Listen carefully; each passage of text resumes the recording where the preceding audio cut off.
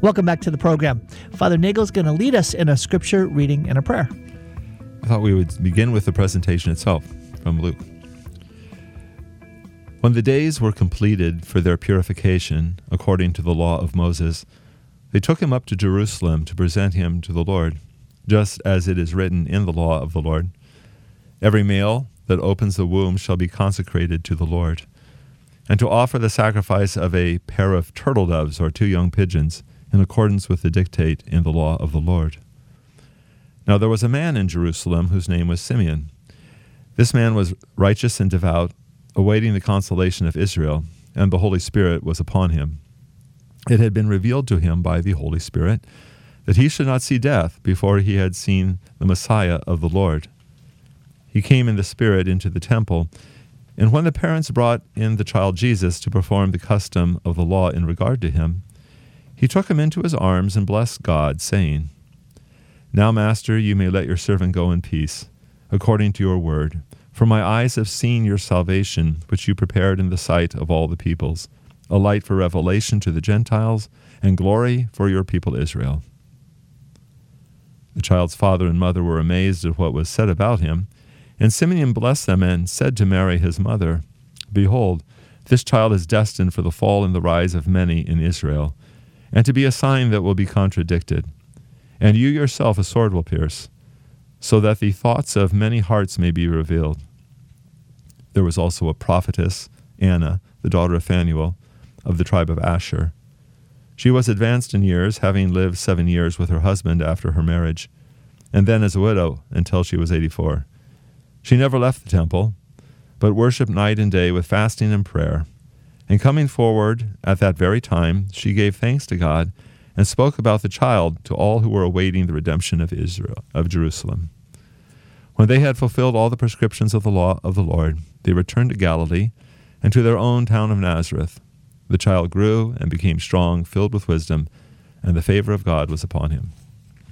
Gracious God, we do ask your blessings upon us, that, again, the grace, your grace, grace of the Lord might be upon us and all who listen to us today, that we might have this encounter with the Messiah of the universe. And so bless this time we spend, we ask through Christ our Lord.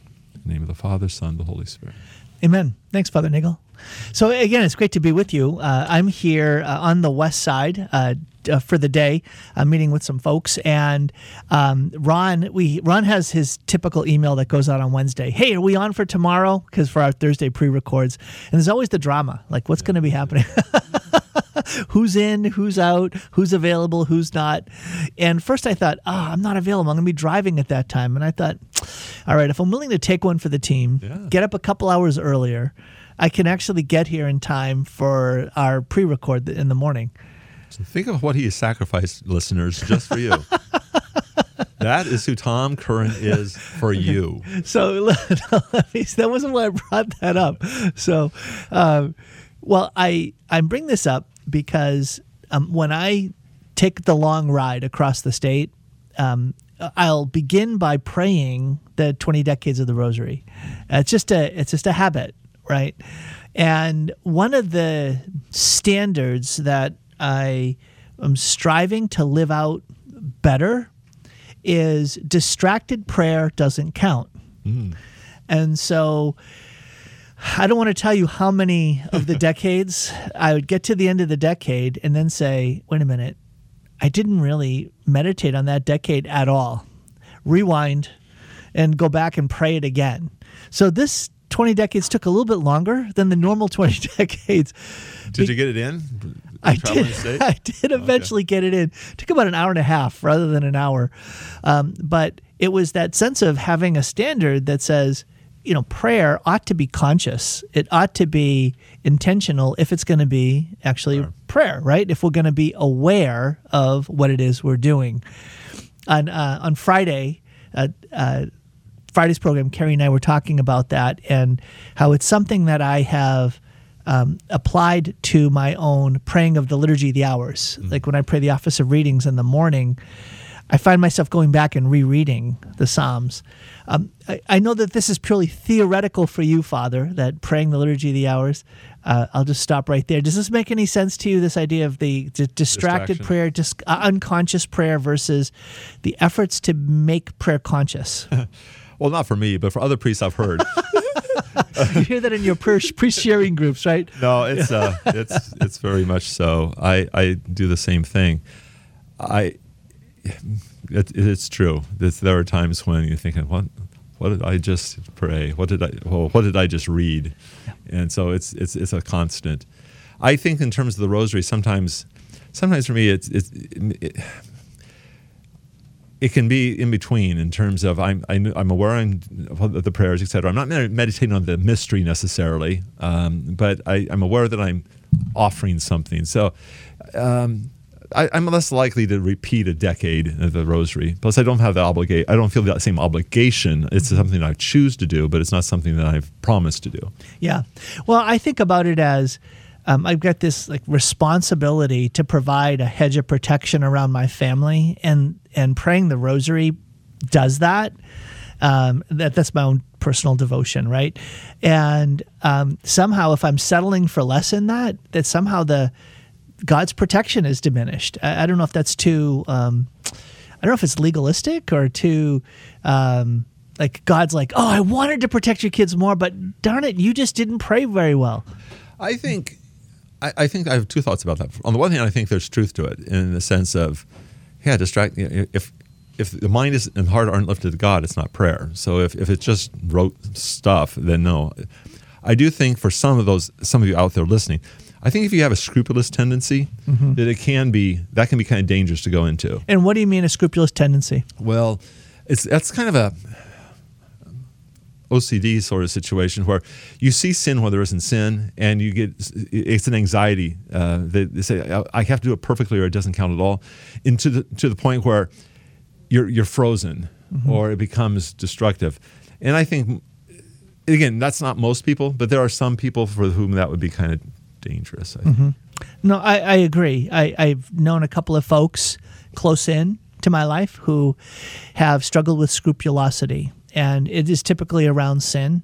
But I guess it could also be around, did I commit this sin, and am I really sorry for this sin? Have I really confessed it correctly? Right. So have I actually been forgiven? Right. And now I've committed another sin, and then it's just a spiral, which is, it's painful to watch. It is. Yeah. But I guess you're saying that that also could apply to, did I perform the virtuous act? Yeah. If I just keep on praying, was I attentive enough? Because we're human and there are distractions. What was that? So, that's where there's this, again, for most people, it wouldn't be a big issue. You know whether you were praying or not. I'm just saying that if you, a lot of times people who are scrupulous, they know it and they've been told that maybe. And so if that applies to you, I would say you're probably doing just fine. Yeah. I think some of this is the virtue of hilarity, not taking ourselves too seriously. I'm going to put in the serious effort. Am I putting in a determined effort to honor God in this prayer? That would be, I think, a good, honest question versus am I just checking the box? Right. And so if I'm making a determined effort, we make determined efforts about all kinds of things, right? I'm focused and attentive when I'm driving. I'm determined when I'm playing a game, right? A basketball game or something. I want my kids to be attentive. But what about prayer? Do we uphold any standard other than go through the motions? Right. And that is when we hear in Scripture about repetitive prayer. That's what they're talking about. It's not like we can't pray a rosary where we do repeat prayers, but there is such a situation where we think if I just do this act often enough, I build up points. Right. I think the other part of it is that if we repeat something so commonly that it loses its vitality. So I was reflecting on this last week on Sound Insight. The way that we begin each of the hours of the Liturgy of the Hours, other than the invitatory psalm, is the same beginning. God, come to my assistance. Lord, make haste to help me. And we say it in a way that's quite casual. But if you took those words, isolated them, lifted them up, and said, what's the situation, the existential reality that someone is in who is saying, Lord, make haste to help me? That's a pretty dramatic situation. You're exactly right. And now that's kind of convicting too for me, because you're right. You tend to say it pretty. Slide right along. This is I'm going through the door. Yeah. God, come to my assistance. Lord, make it to help me. Glory be to the Father. I've done this before. Yeah, that's true. And you're going to do it several other times today. Yeah. But I just was thinking about how striking it was that that's how the church is proposing, and we'll say the Lord stirring the church to propose. This is how the official church is praying every time we turn to the Lord, from a place of need, crying out for help, and come with haste, because I'm desperately in need of your help right now. So, and that's the beauty of I just think of the liturgy of the hours. It's going on. It's happening all the time. Mm-hmm. You mentioned having a hedge around your family. This is really kind of hedge around humanity, the church. So it is important should be done focused, should be done with a sort of urgency, and should be done well, because I think, again, the planet, society needs it. Yeah. Well, and I think in some ways that's that whole sense of solidarity in prayer, right? Especially for you, Father, you're a spiritual father, so for your people, and then representation, you're standing with Christ the priest, so high priest, so you're standing for all of the church and humanity, that even if you're doing great. Yeah, but there's lots of people who aren't. Lots of people that are in desperate need, and so you're on their behalf coming before the Lord. And I don't know if I said this on this show before or not, but I do think, you mentioned being aware of starting right. I do say my own little prayer before I begin the liturgy of the hours, just saying, here's what I'm doing. Yeah, really? This is who I'm for. Because it's just what you said. This is for the church. This is for the world. This is for our country. This is for our archdiocese. This is for the people, the prayers that so far have been asked this day. Those I've forgotten, and those who asked to be prayed for. Because this is my intention. When people ask me, hey, pray for me, I can't remember all the prayers, because especially like yesterday's prayers or last week's. But as the pastor, as the priest of this parish or whatever, I can say, well, this is I'm praying this prayer for you. And so I can say, yes, I will pray for you. And maybe that day I remember, or 2 days or something. But last month, probably not. Yeah. But again, that's my intercession. So I do make a little prayer before I begin the liturgy of the hours. That's awesome. Well, like right now I'm in desperate need of coffee, but Ron has not provided. So I'm just looking to the Lord to just... It happens all the time in the studio here. It's a desert. At home, all I know is Kerry's serving up nice dark mud. This isn't home. I bet I'm going to get dirty water coffee, right? Well, this is going to let you appreciate your wife more. I know. That's the gift Ron is giving me. It's intentional. Yes, this is good. It's testing you, stretching you. It's good. I like Be that. grateful for Kind of your like wife. Anna in the temple, fasting all day, like fasting as if fasting is an actual action, right? Rather than a denial of something. Yeah. I want to come around to that. So today, this is Tom Carnum on Sun Insight with Father Kurt Nagel. We are pre-recording the program on the Feast of the Presentation and just diving into themes connected to the presentation. We're talking about awareness. I think, I'm pretty sure you know, what is the traditional name of this feast day? It used to be the Purification. The Purification, and then even back, is it Candlemas? Oh, Candlemas, yes. Those are kind of simultaneous, but and I think that's a great tradition. I kind of touch on it in my own parish. Oh, yeah? Okay. How do you do that? Well, for instance, this morning, according to the missal, there's a procession with candles. It's an optional thing. Really? And so you start outside the church. There's a blessing of your candles, and then you light your candles, and then you process in with lighted candles into the church. All the congregation does. I've never seen that. That's because priests don't do it. But and the reason, and I always say that I'm going to, but I never do, is it's usually a weekday. Yeah. And it takes some preparation. Right. And you're dealing probably with a weekday congregation. It's not a lot of people. I think it's the work to fruit payoff. But I think if we started it, you'd get more people coming. Yeah. It's kind of like Ash Wednesday, or it's like St. Blaise Day. And Ron has shown up. He has shown up big time. And as we speak, he's pouring more lemonade into my cup. Right. And this is dark coffee I've got here. This is awesome. Did you hear that? Everybody just heard the servant. Refreshing. The servant. The servant leader is here. This reminds me of St. John Bosco's reading. Oh, yeah. That was amazing. That office of readings where he was writing to his Salesian brothers about if you can exercise authority, do so as a servant after the manner of Christ. That's a great reading. Unbelievable. Carrie and I talked about it on Friday. There were insights there about parenting that I've never read in any book on parenting. And I think that's an indication of there really is a parental, fatherly role in the priesthood. He got it. Yep. Not all of us have gotten that in terms of understood it, but I think it is a great reading every year to come back to that and say, yeah, it's always worth remembering. Yes, he talks about without hostility in the mind, without contempt in the eyes, which was so striking. And then there was something else like without anger in the voice or something like that. A very strong, powerful set of challenges. Like we do have to restrain when there's a misdeed. The biggest thing we have to restrain is our own anger, rather than restraining them from doing their misdeed. Getting back to Candlemas. Yes, please. So what I do... That was a nice transition, by the way, Father. I like how you did that. Yeah, okay, Tom, let's roll it right back in. Reel the guy back in. That's a good thing we can do it in person. I know. I love this. So I don't do the procession, though, again, like I said, I think if I were to take the time to do it, people would say, oh, that's kind of cool. I want to do the candle procession. Everybody likes lighted candles in dark churches, Yeah. Anyway, I do ask people to bring their own candles from home, any candles you're going to use, any candles, what it is, and I'll bless them using the prayer blessing from before the procession. There's a blessing in the missal for the candles. So to make it a candle mass, I just say, hey, bring your candles.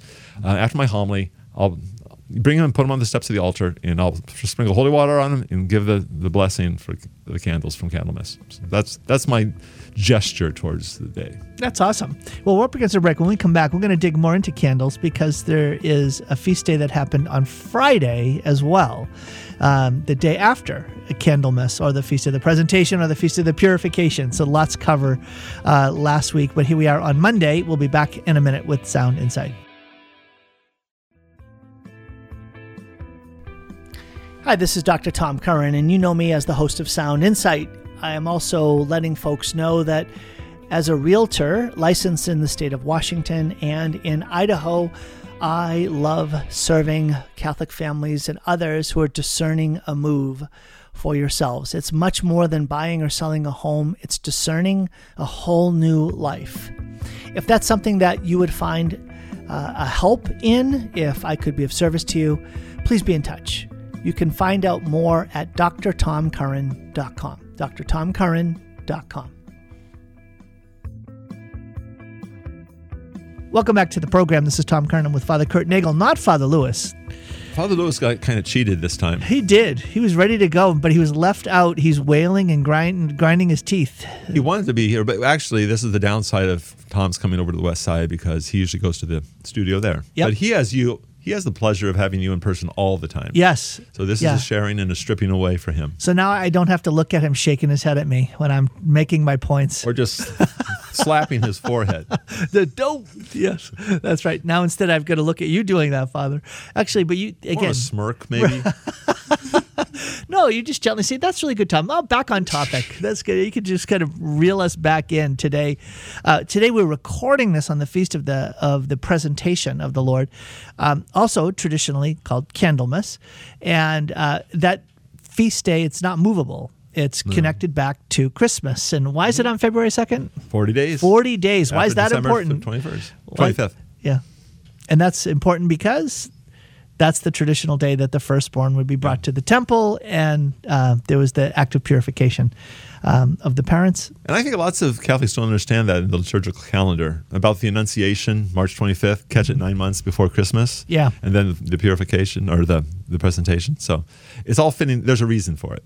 Well, and I love that you were like, oh, we're not going to, this is not a movable thing. We're not going to, let's revert this back to the previous or closest Sunday so that the feast gets drawn out. No, let's actually integrate it into the daily Mass, which I love. Yeah. So blessed candles. Why are blessed candles like a powerful thing? Like how would someone use a blessed candle? It's again, it's sacramental, but it can be sometimes there's different ways to use what you're talking about. Sometimes they use them as part of their prayer corner in the house. They want to have a candle lit as they pray. It can be something in front of an icon, a candle placed in front of an icon. There can be other. Some of them actually brought candles for next year's Advent wreath. Wow, what a great idea. And what organization? And I was going to say, man, they're planning. They're on it. Yeah, that's like Carrie buying Okay. Christmas ornaments on December 26th whenever they're all on sale. Okay, to be honest, there's only one lady I saw with Advent candles, but she was on it. Again, those kind of ideas of, hey, it's a sacramental. This is something that's important. Like, And what I like about it is that it raises the sense of being aware, like we talked about being aware as we're praying, that there's a spiritual realm. And that spiritual realm involves invisible realities, including graces and blessings. And there are aids that we draw upon in fostering a sense of godliness and driving out evil and darkness. So light is to drive out darkness. Use a blessed candle, folks. Let's not leave that kind of...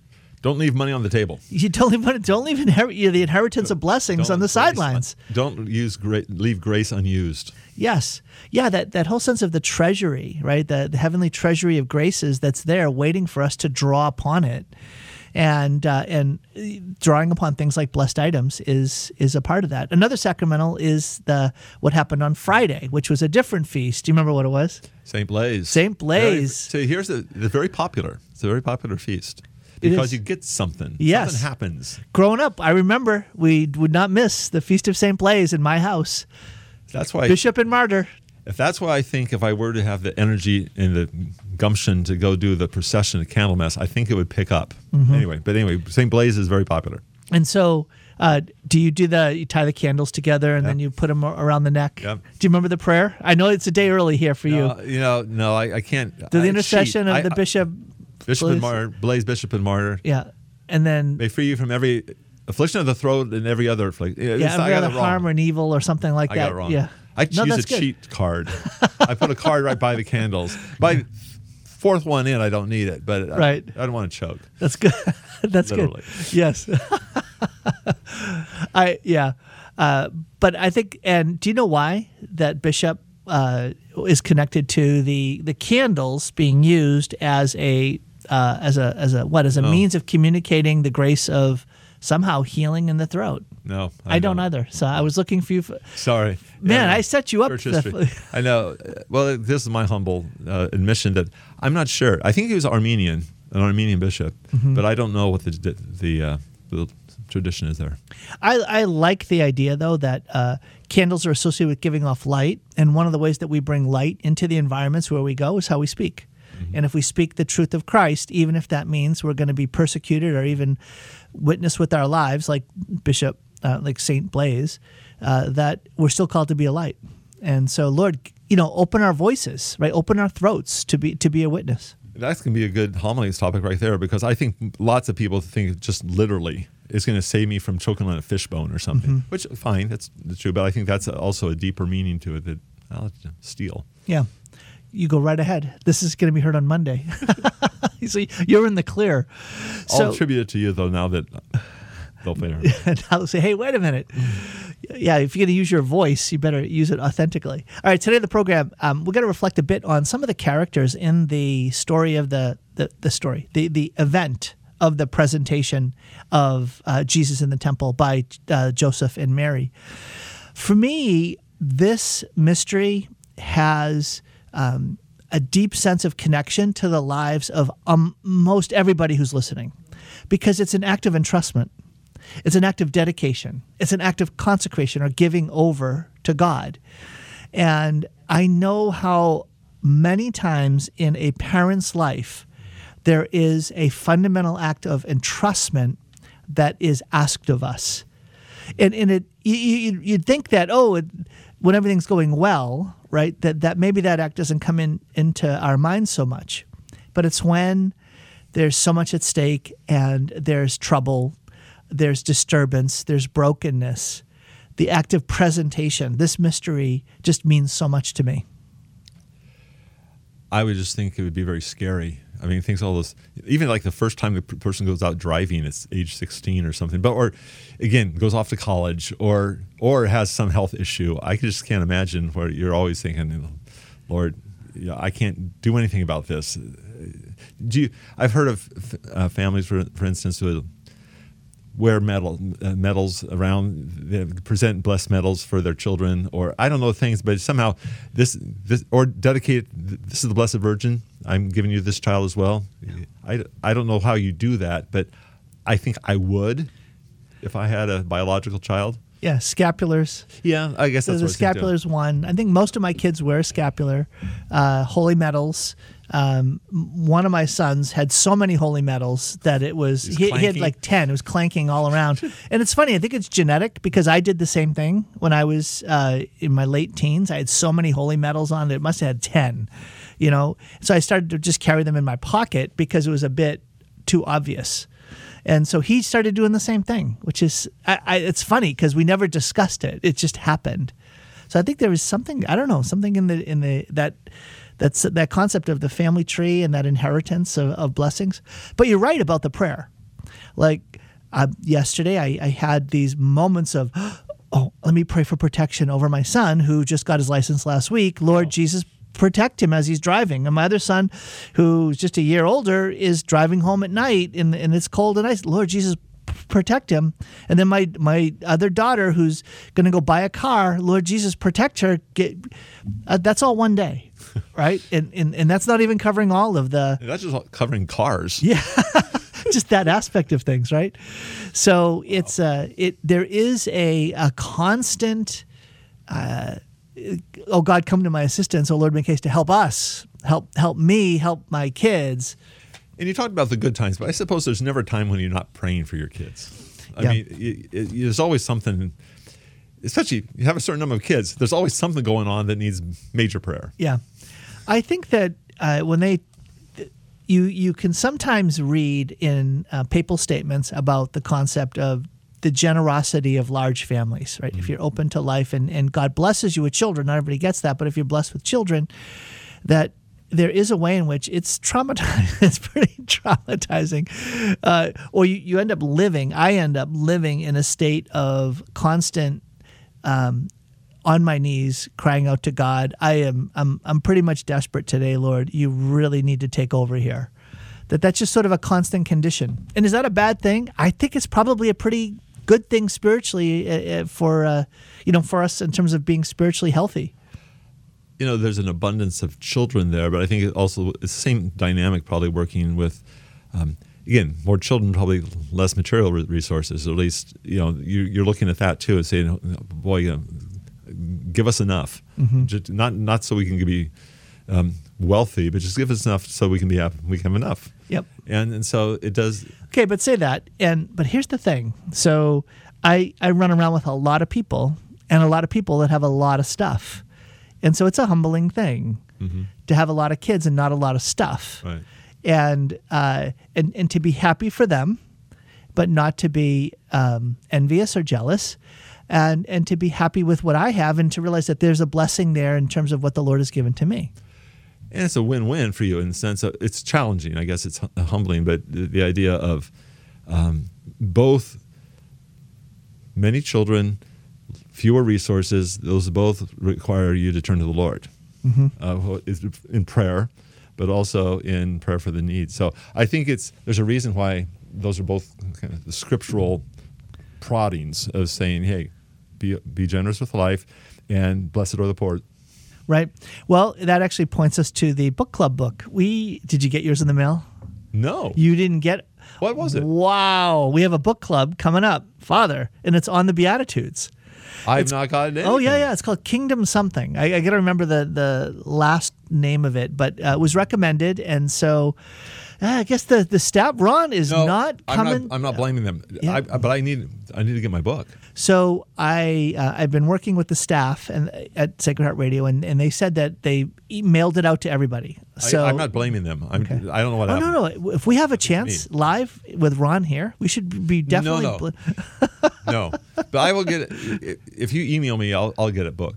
No. They bought it. They got it for you. Don't worry.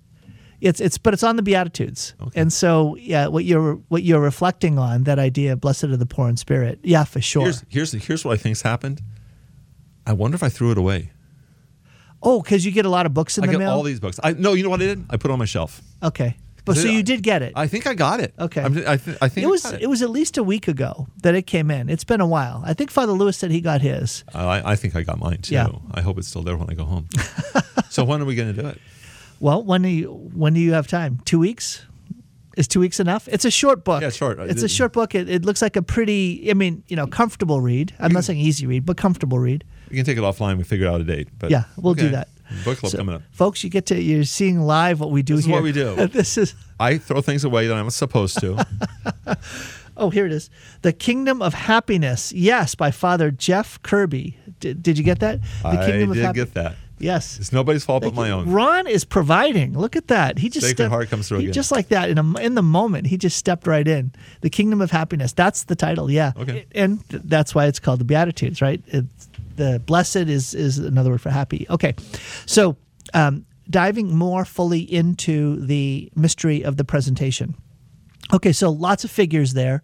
Is there any one that you naturally associate yourself with? Like I first associated myself with, obviously, St. Joseph and the Blessed Mother in the act of presenting, right? That my kids are like the Lord Jesus here and just being presented and entrusting them to the Lord. I think I was drawn to the prophets, Simeon and Anna. Mm-hmm. And even Anna seems like, probably the least one. What's my connection there? But I think there's a part of me, the Carthusian, that wasn't part of me, because I tested my vocation with Carthusians. The idea of always being in the temple, fasting and praying, keeping watch. Night and day. Isn't it like 70 years? It's a long time, decades, and probably not getting a lot of, again, that's your life. There's a certain contemplative hermetic aspect of that is not. You just said a complicated word. You said the word hermetic. So what's hermetic mean? Like hermit-like. Okay. And so she's not married at this point, mm-hmm. and she's spending all her time in this big old building, but she's doing it for purpose. She's watching, she's praying, and I think there's something attractive. Now, whether that's me or not, I think it's something that's attractive. Mm-hmm. I found, in fact, Anna was the focus. One of these reasons I said this is in my seminary days, in my liturgy class, we had to take one feast day, and we had to do all these things around it, and we had to write a homily for it. And so I chose the presentation. Did you really? And my homily was about Anna. I remember that still. Wow. And I don't know why. What did you say? The Candlemas issue was part of it. Yeah. Because I've never seen this before. Okay. And so I said this is, and I think what it was simply a call for all of us to be Anna-like, mm-hmm. in the sense of, and especially vigilant. Is that the? And also, I was speaking to a daily mass crowd. There are lots of Annas in the usual daily mass congregation. Yeah, that makes sense. Where the kind of the church ladies or the people they just hang around the church a lot, mm-hmm. and say, okay, do you see yourself in this? And Anna could be, again, sort of a patron idea for you. Mm-hmm. You also might have lost your husband, or you might be alone. You love going to church. You hang out. Turn it into something more than just a habit. Turn it into this kind of ministry. Yeah. So I think of a couple of things. The first is, I always wondered, okay, here she is. She became a widow very early on. Why didn't she get married again? That was just the first thing. So there was obviously something that drew her to be set apart for the Lord, to be dedicated to the Lord. That's the first thing. That wasn't a situation where she was a victim. No. But rather it was something that was an expression of vitality and a sign of what the Lord had for her. And I think that's really important. Like, for instance, when I talk to young men or women, especially men, when I'm saying to them, hey, have you ever considered the priesthood and a celibate life? And I said, a celibate life isn't about saying, oh, goodness, I'm prevented from I can't marry the good thing I want, which is getting married, and now I've got to suffer through that, but rather one of the signs is that you're open to allowing the Lord to nurture and cause to flower in you a sense of, this is my freedom, this is my life, this is vital and vibrant for me, being celibate. I think that it's a deliberate vocation. You hear the call to do it, and I think Anna is a good. In fact, I was thinking sometimes scripture scholars and others say, well, this whole idea of the Christian vocation of virgin or widow, those grow up into actual positions in the church. That where did that come from? Mary couldn't have been. She couldn't have dedicated herself to that. Mm-hmm. And so, but again. It would not have been normal for a Jewish young woman not to have remarried. I think that would probably be fairly unusual. Mm-hmm. But so there's this because she's very exposed, right? She didn't have any standing and all of that. But she said no. But this is, and she is seen as this is a possibility. Right. So again, virginity might as well.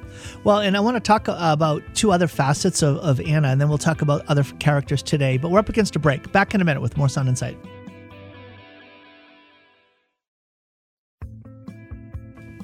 Welcome back to the program. This is Tom Carnham with Father Kurt Nagel, the pastor of St. Monica on Mercer Island and Sacred Heart in Bellevue. Here I am. I'm with Father Nagel here at the studio in Kirkland. I'm on the west side today. I'm on the east side of the west side. That's true. There we go. That's true. You're the east side of the west. East side of the west, the western part of the state. And today we're talking about the presentation, just reflecting on that, among other things. And we were talking about Anna. So one of the things that sticks out to me is that she was prophesying. And so you talk about gifts, like or a sense of office or role in the early church, the widow, the virgin, and the prophet. Mm-hmm. And here she is, a prophetess. Mm-hmm. And I wonder, it's like, who was it that confirmed that? Who was it that acknowledged that? Who was it that identified her as being prophetic? I just think that's a really interesting thing. Do you know somebody that you'd identify as prophetic? What does that person look like? What are they? What's something that is a trait of someone who has a prophetic character about them?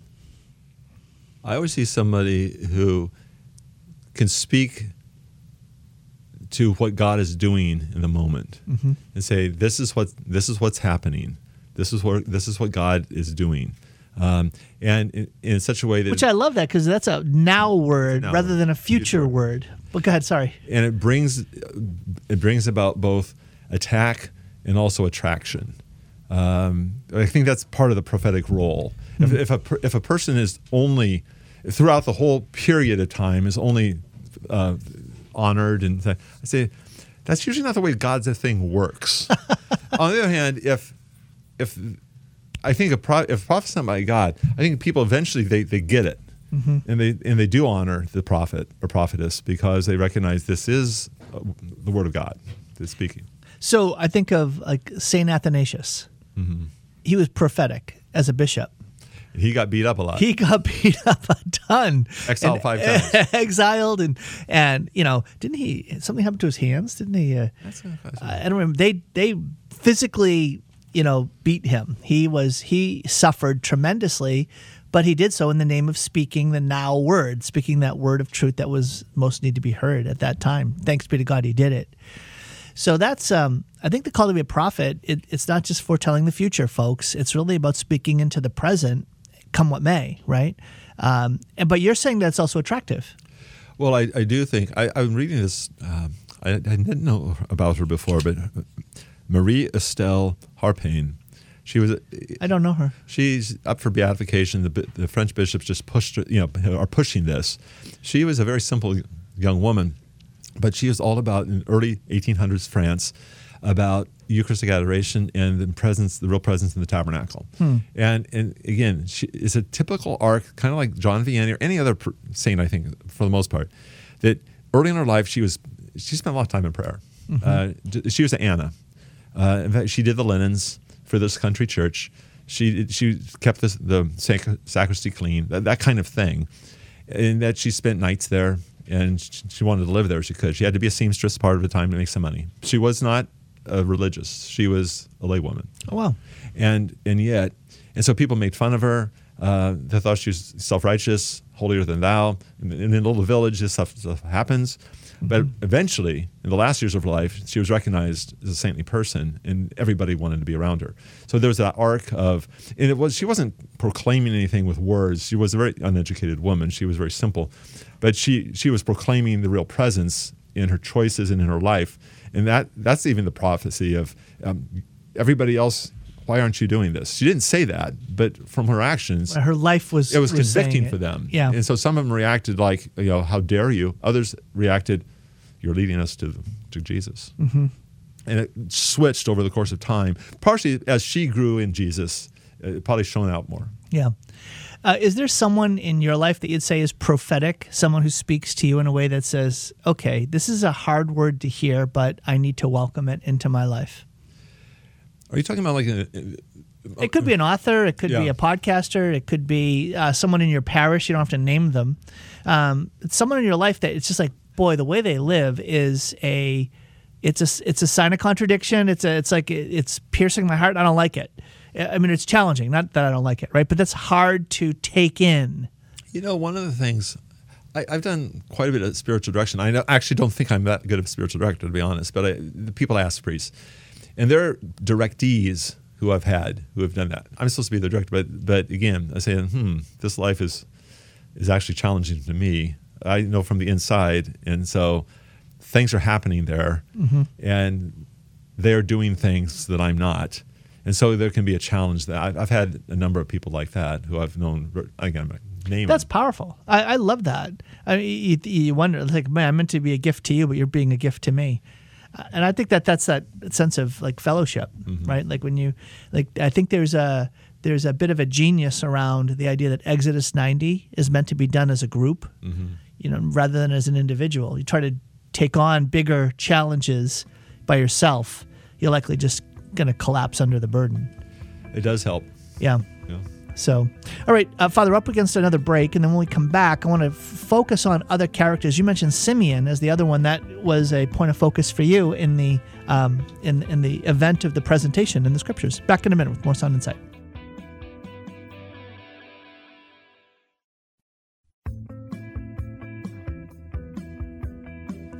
Welcome back to the program. This is Tom Curran, again with Father Kurt Nagel. If you're enjoying this program, please go sign up for the podcast, which you can. It's the Dr. Tom Curran podcast on Apple Podcasts. Or you can go to sacredheartradio.org, get the app. That way you can listen to and follow Sacred Heart Radio anytime, day or night. And we also keep the book clubs there, the book club editions of the program, which we're reigniting. Yes. Reigniting with Kingdom Happiness. So I like that. That's coming up in just a couple of weeks, Father. I'm calling it. Yeah, okay. I'm calling it. It's good. That's good for me. I like the challenge of I have to read the book. Nice. And then reflect on it with insight. Well, there we go. I'll do prophetic my best. insight. Prophetic, not pathetic. Prophetic insight. Right. Bring your prophecy to the show next time. Yeah, this is a non-profit organization. Ha ha ha! You've never heard that before. Okay, not even funny. All right, so diving back into the reflections on the Feast of the Presentation. I know that was last Thursday. That's when we're actually recording this program. Simeon is the other character. Who is Simeon? Why is he important? What does he mean to you? And again, we're pre-recording this on the day of. So this morning at Mass, what stood out for me, and I didn't actually preach on this because I didn't really notice it until I was actually proclaiming the gospel during the Mass. It was just his relationship to the Holy Spirit. It's very explicit. It doesn't mean Anna wasn't filled with the Holy Spirit as well, but he's been talked to by the Holy Spirit. He's driven. He's put into the temple by the Holy Spirit. He becomes a voice of the Holy Spirit. So again, I think he's a Holy Spirit figure in the New Testament, and I don't think most people would associate him with the Holy Spirit. Yeah, what's his cool legacy? Like if you think of Simeon, man, he's got a cool legacy. He's the last. His words are the last prayer of the night. Yeah, each day it's for the night prayer in the Liturgy of the Hours. Yeah, the Liturgy of the Hours. So Compline, that's almost the last thing you do before the Salve Regina. Yep. Yeah. So there's a gospel canticle in the main hours, right? In the morning prayer, evening prayer, and night prayer. Yeah. And the night prayer one's the shortest. And Lord, now you let your servant go in peace. Your word has been fulfilled, and it goes on from there. It's a short gospel canticle, but it's I think that'd be kind of amazing, Yeah, right? That the words you say didn't just show up in Scripture as you said them, but everybody in the church is praying your night. prayer every night. Man, I gotta like this. Like, I don't want to be Longinus, right? I don't want to be the innkeeper that didn't give Jesus a room to be born. But man, I think I'd like to be Simeon, right? Would be good. That'd be a pretty cool. I preached on your insights on the innkeeper for Christmas. Oh, you did? Yeah, very successfully in the sense. I gave you some credit for it, and they loved your insight. Nice. Well, right behind you is the San Damiano crucifix. And you know the figure of St. Longitus that's there? Do you see him? The tiny little figure on the left side? I do. He's really, really tiny. Yep, I see him. And the striking thing about that, you've ever heard it, is that the blood that he caused to flow, right, by nailing in the hands of Jesus and stabbing Jesus in the side with his wound, is the very blood that's covering him. It's falling on him because the blood's going down the arm and it's dripping off the elbow. You've heard that. Yeah, I think that's really powerful. See, I wouldn't want to be him in some ways. On the other hand, he turns out well. Yeah, right. Yeah, he has a good outcome. Yeah, you don't want to be the bad thief. No. Right? You can be Dismas, but not the other guy. What does the other guy have a name? I just think he's the loser. I mean, because the unrepentant sinner. Yeah. And you can't call him the patron saint. You can't call him the patron sinner because they don't have those. Right. He's the guy you don't want to. You think of Barabbas, right? So he, there's some bad guys that have names. But he had chances, though. Who knows? Maybe I think there are traditions where he reforms. I don't know if there's any truth to it. Okay, I didn't know that. But he survives to live another day, and therefore has another chance to convert. Okay, so what about the other thing? The other characters. So we have other things that are spoken in the scene of the presentation. Right, I think maybe one of the most famous things said to the Blessed Mother, right, by Simeon. The heart, yes, and to you, the sword will pierce. Your sword shall pierce, and you and your son will be a sign of contradiction. Right, that those are pretty powerful things to hear about the child that you've brought into the world, that you're intending to protect and nurture and raise to be the fulfillment of the promise, the Son of God and Messiah, and to hear that that's going to be hard. Well, I would put it back on you in terms of, as the parent, listening to the suffering of the child that's being predicted, and the number of meditations upon that the idea of the sorrowful mother, it's all over our tradition, and the idea that to have a child is to suffer, and mostly emotionally and spiritually, and so I think that there's that's going to be spoken to every father and mother. I think so. Yeah. What's that sort of I don't want to say romance, kind of syrupy way of saying it, is that to have a child is to have your heart taken out and be walking around outside of your body. Without a rib cage protecting it. Yeah, exactly. That sense of being exposed. I think definitely there's that sense of being sensitized to the what it is your child is going through, or what it is your child is doing, right? That there definitely are swords drawn in those moments. And even if it's not something they're doing bad or sinful, it's just that they're going to suffer. They're, again, a child dies before the parent, right? As with Mary and Jesus. I mean, that it happens and it's horrible. Yes. And those are the hard funerals that you do. Yeah. I think that it's one of those realities where having hope and having hope that our future is in God, and having a deep faith that heaven is our true home, is one of the only paths to healing, insofar as healing is possible for those who have that kind of pain and suffering. Right, and as people say, what do you do if you don't have those? Right. Well, then you end up saying things like, they'll ever live in our hearts, or they'll ever be living in our memories. So they get a tattoo with their birth date on it, or put a sticker on the car. Right. Not that you can't also do those things, but you're left with crumbs, is what you're left with, if the horizon that we're living with is just there. Left with dust. Right. Yes. Well, there you go, Father. It's a really happy program we're having today. Well, that's part of the presentation, though. You're right. Simeon's words. That's a very good point. Yes. Messiah's coming into the temple, and this is what's going to happen. So one of the things I think is difficult for for parents is that little prayer right there, the Father Dolindo prayer. Oh, Jesus, I surrender myself to you. Take care of everything.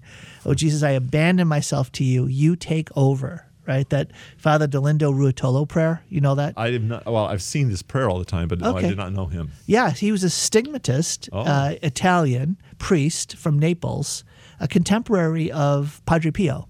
I have not heard of this guy. Oh my goodness! You have to get his reflection. That Jesus, you take over. It is amazing. It is so consoling for parents who are overwhelmed. But really, anyone who's overwhelmed by life circumstances, the Jesus, you take over prayer is amazing. But that is an incredible embodiment of the concept of presentation. Okay, but I was going to say, do you have any recommendations for parents who are feeling stuck when it comes to making an active presentation, right? Because it's easy for us just to say it out loud, but there's that sense of, I just want to control the outcome. I want to somehow make it happen. I'm going to try harder to turn the right button, push the right button, twist the dials. Yeah. But no, that's not going to be the answer, right? So that was the St. John Bosco again. He's like, in difficult circumstances, you humbly beg God rather than flooding words at them and that don't have any good effect. I do remember that from that letter. The end of the letter, yeah.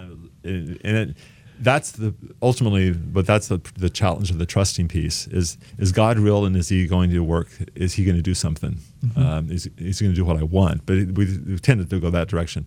But the idea that praying is actually more effective than speaking, and I think that's a challenge just to believe that. That's John of the Cross, right? When he said if you would spend half the time that you would doing all those other works in prayer, you'd find that you'd bear more fruit with less work. And you'd bear more fruit in one work than you would by 1,000 if you gave half the time to God in prayer. And I think I get, you can't say this in the moment, but then the real solution to that situation is just to grow in God. So that, again, trusting Christ actually doing that. Because I think it's just a lack of faith and trust in Him. Yeah. And it's something Carrie and I are working on this year, the idea of spending more time in prayer. Just spending more time in prayer to allow the Lord to fill us so that we will have the grace and strength we need to make acts of surrender, acts of entrustment, acts of restraining our frustration and being more patient and merciful to our kids when they are frustrating us, right? Lent's almost here, Father. So Carrie's word this year is humility. And man, it's like I said, Lord, it was her word, not my word, okay? What's your word? We'll talk about that later. My word was later. expiation. Yeah, so that's the fun word. That's right, Jeff. Remember? Why must I suffer? But you get words each year, don't you? Each year, yeah, each year. Last year was reparation. I thought I was kind of done with it. And this year, the game got upped. Now I'm on to expiation. And I'm like, Lord, come on, really? Can't I get fluffy pillow, right? Or joy or marshmallow? What a consolation. Consolation. I'll take some consolation, right? Maybe consolation's through the door of expiation. That's the path of consolation. So yeah, that's the trick. Well, Father, we've got 20 seconds left. What's your final word for folks as we're reflecting on presentation? I would just the idea that we come in, we offer ourselves to God. We can be the candle. That's what I'd say. Nice. We give light, we give warmth, and we're consumed. We're used up for Him. Beautiful. What a great way to end the program. Thank you so much. Thank you all for listening. God bless you all. Join me tomorrow for more Sound Insight.